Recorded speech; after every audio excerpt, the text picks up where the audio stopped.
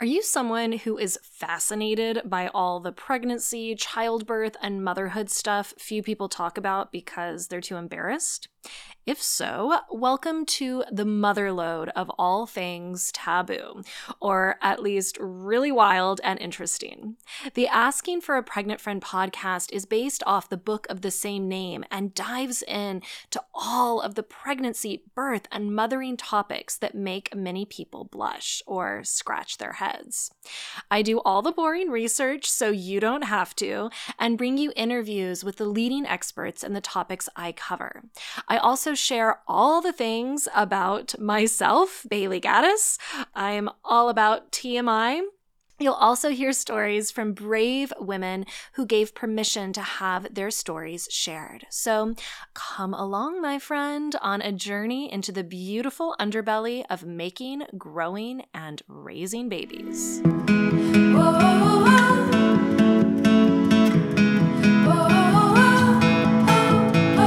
So don't tell my husband, but I was super pissed off that he did not have to live off of saltine crackers for 3 months, did not always have a sore groin. He didn't have to do the whole, push a baby out of a part of your body thing. Yeah, I felt enraged by the injustice of his simply having to contribute sperm. And beyond that, just about everything he did irritated me, left a drop of pee on the toilet, didn't shut the silverware drawer all the way, didn't get the right kind of ice cream. Yeah, there was a lot of justified rage on my part, but I never talked about it. I didn't want to be seen as the irrational pregnant woman who stirred up conflict for no reason. But it turns out there was a reason. When we're pregnant, our bodies, they flood with a confused cocktail of estrogen and progesterone that can make our emotions, range from crying over a Hallmark card to wanting to slash the tires of the guy who cut in front of us in line at the grocery store, and all within a 60-second span. It's a lot, and we shouldn't feel wrong or out of control for having this cacophony, really, of emotions, because it's all part of the journey. And because your partner is likely the person you feel emotionally safest with, they often get the brunt of, our unpleasant emotions that might be stirred up by those hormones. But those emotions aren't always the hormones talking. Sometimes our partners are just really freaking irritating. And a potential cause for this irritating behavior is the changes your partner is going through.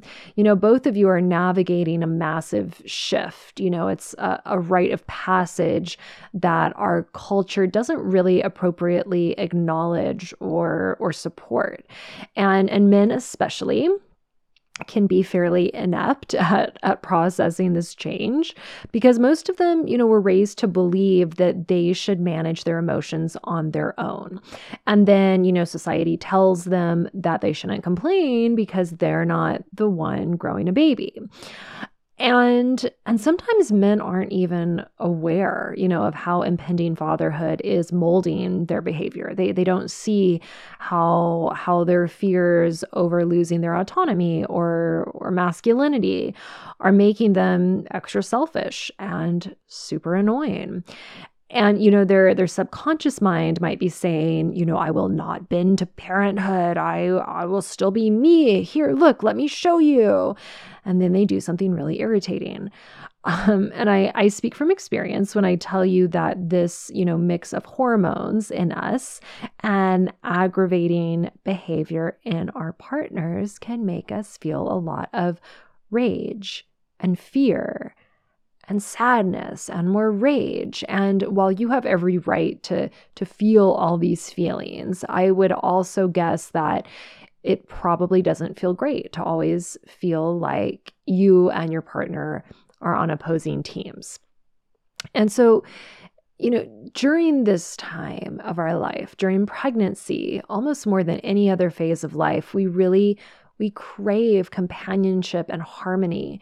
And so it can feel frustrating when our emotions, in so many ways offer up a recipe for the total opposite of what we're craving.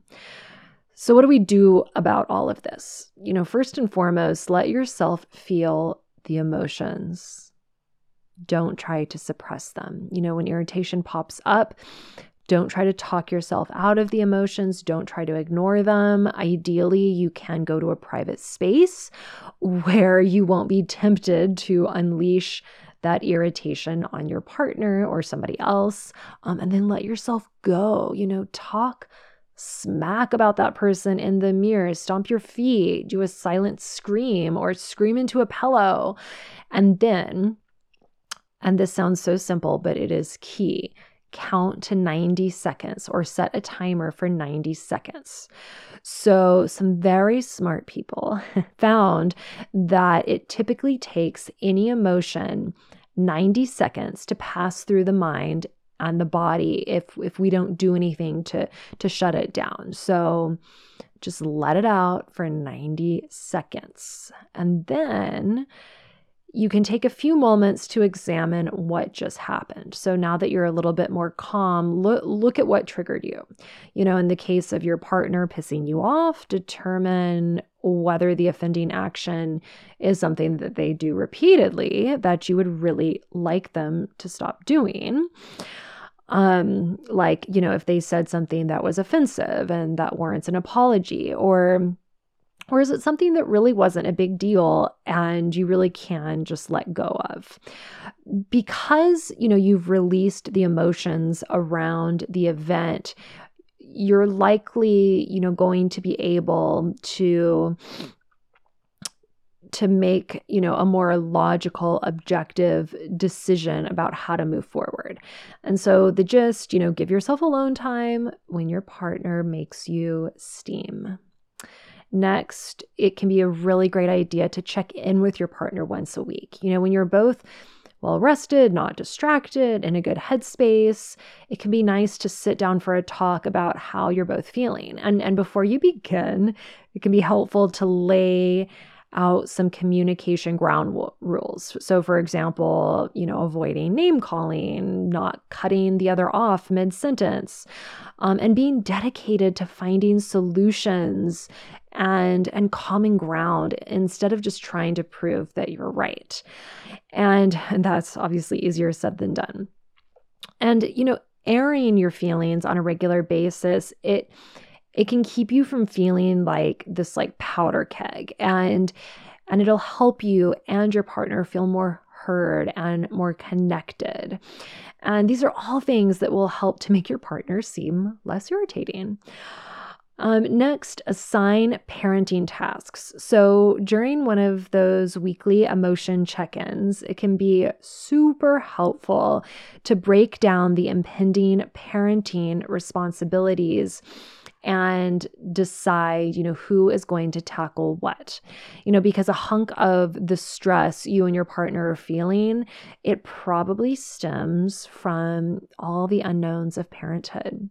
This planning session, it can be surprisingly, a really effective emotional salve, helping you get clear on, and your partner, on what you can expect from parenting life. And so to start, just make a list of everything that needs to be done when you have a baby. So for example, diaper changes, feeding, cooking meals, taking out the trash, washing dishes, doing laundry, setting up health insurance for the baby, paying the bills, researching childcare, and so on and so forth.